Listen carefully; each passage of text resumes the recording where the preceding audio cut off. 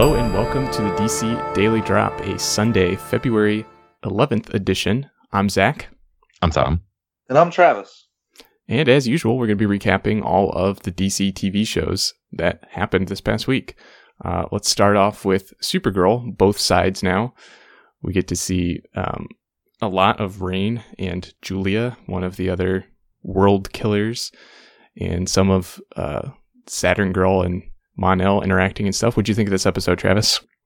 I enjoyed this episode a lot. I especially enjoyed the contrast between Supergirl and Alex in terms of how they were interrogating the suspect, the world killer, we'll say. And Supergirl was trying to find hope and trying to get through to the human part of her, while Alex was having none of it and was rather threatening. And I enjoyed how, in the end, Alex found out that that was not the way to go. And overall, I thought this episode, it was a little lacking in action at some points, but we can definitely attest that those world killers do pack a punch. Yeah, I enjoyed this episode as well. I think it was a little forced and it seemed kind of weird, like Alex all of a sudden being really crazy and not trusting Kara at all. Like it just kind of served the purpose in the episode, and it didn't really feel like in line with her character and what we've seen in their interaction so far this season, but it worked out okay. And like you said, there's a little bit of downtime sometimes in this episode, but I really enjoyed seeing Mon-El and Hank and Winn together. That was a lot of fun. Yeah, I was surprised by how just angry Alex was. That was sort of shocking, how upset she still is about Maggie and everything. I thought she came off a little bit too strong there, but glad she came around in the end, and we get a little bit of World Killer moving forward. I am not really happy to see the return. I didn't have a problem with Mon-El and Kara together, but having said that, I don't really need to see that revisited again. I think they both have moved on, and with all this arranged marriage talk and Mon-El maybe still having feelings for Kara, I'm not really interested in revisiting that, but it looks like we're going that way. And I was most intrigued by the ending with Samantha and Lena, and I really want to know what's going on with that and what Lena's plans are to try to help her. I also put a little note there because I really didn't enjoy Alex as she was doing that, but also the whole first half of the season, Alex has been saying, Kara Danvers is my favorite person. Like, don't be Supergirl, don't be cold. And then she just changes and acts like this jackass. Pardon my language. Yeah. I had that wrote there too. That's how she acted, which I don't understand. I know, like Zach said, it served the purpose of the story, but it kind of went against what her character has been saying to Supergirl for the entire first half of the season. Right.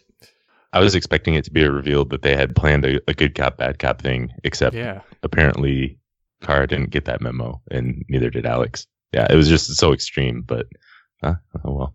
I could think of somewhere they could go to get some interrogation skills. Yeah, Alex has been good at interrogation in the past, so I was surprised to see her just not having it with purity. Yeah, we also got to see, I think Saturn Girl said something about, she was talking about Nell and said, like, I need to tell you the real reason we're here. And that is interesting. That's more intriguing to me. Like you said, Tom, I hope they don't spend too much time revisiting the whole Mon-El and Kara thing, because I feel like they've moved on, but now they've introduced this arranged marriage sprinkle thing. So hopefully they move past that a little quicker and get on to the real reason that the Legion came back. Yeah, I'm curious about that as well. Same here. Well, just to note that we're actually going to have a 9-week break from Supergirl now. Legends of Tomorrow is going to take over that time slot, so we'll be talking about that next week and not Supergirl for 9 weeks. Constantine. Yes, the tried and tested 9-week break in the middle of the show season. That works out marvelous all the time. I'm optimistic about it. We'll see what happens. All right, moving on to The Flash. The episode is titled True Colors. We got to see the prison break and Thinker changing bodies one more time. What do you think of this episode, Travis? I enjoyed this episode a lot as well. The only thing I didn't enjoy, but we've always said it throughout this whole season, is that I don't enjoy Amunet as a character, really. But what I did enjoy was Barry turning. We had a little bit of a MacGyver episode in here, Barry figuring out how to get out of here, and Ralph really shined for me in this episode as well. Yeah, I agree 100% with everything you said. It's really cool to see Barry using his brains. Again, I kind of like these episodes sometimes where he's in a situation and he loses his powers and he has to remember like, oh yeah, I'm smart as well. I don't have to just run really fast all the time. The whole prison break sequence and all of the bus metas together with him, it was really cool. I liked seeing that.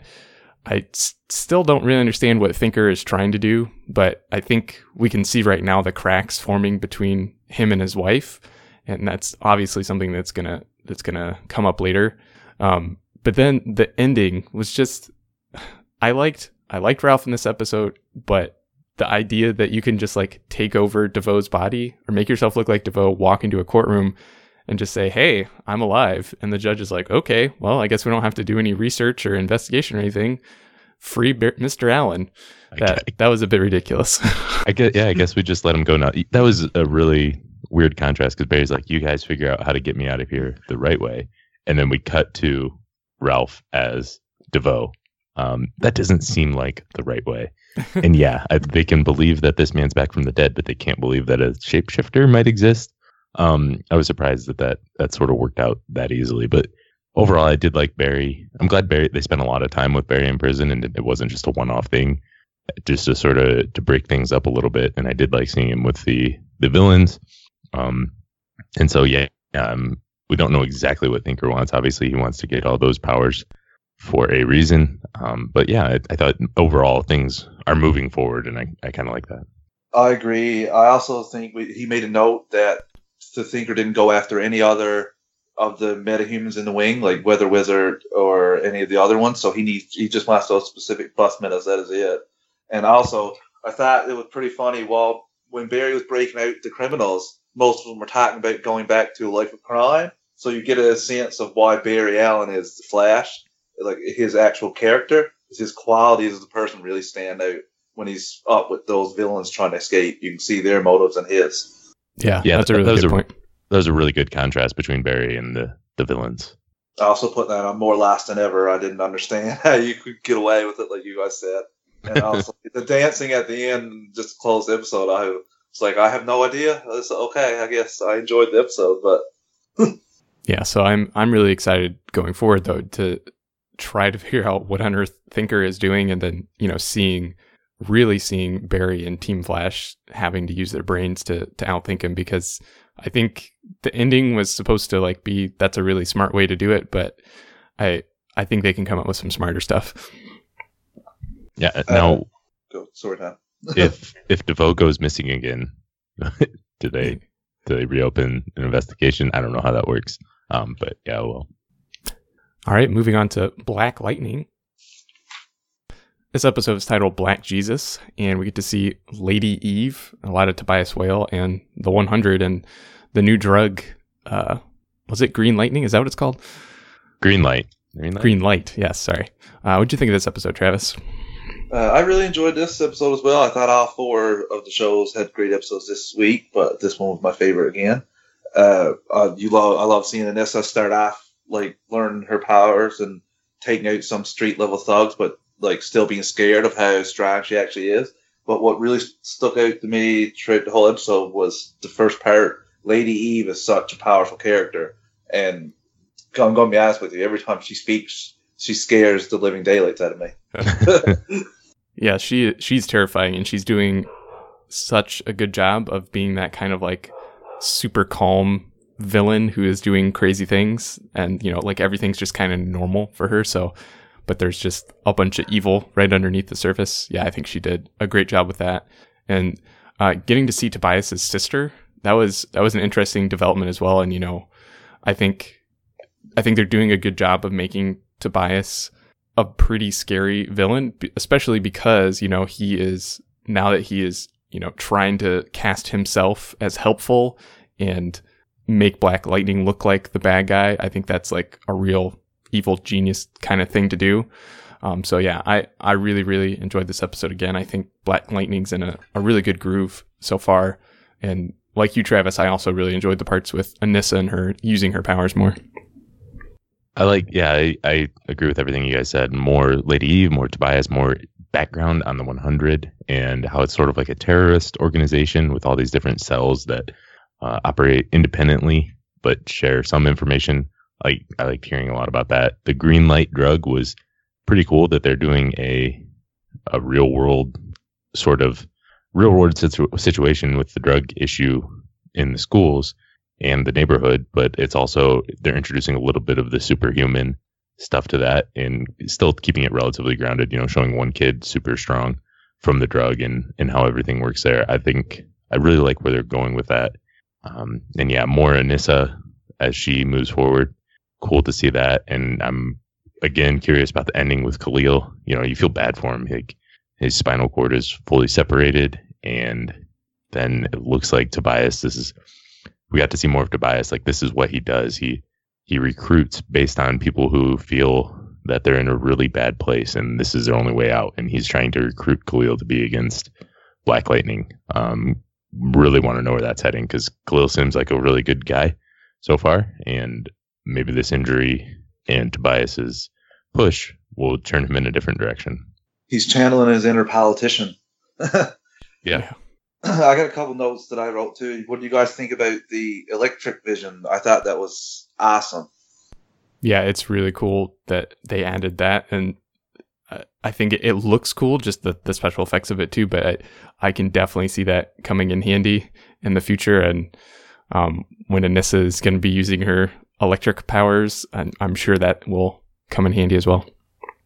Yeah, I was surprised they introduced that, and I'm very surprised by what everything Gambi can do.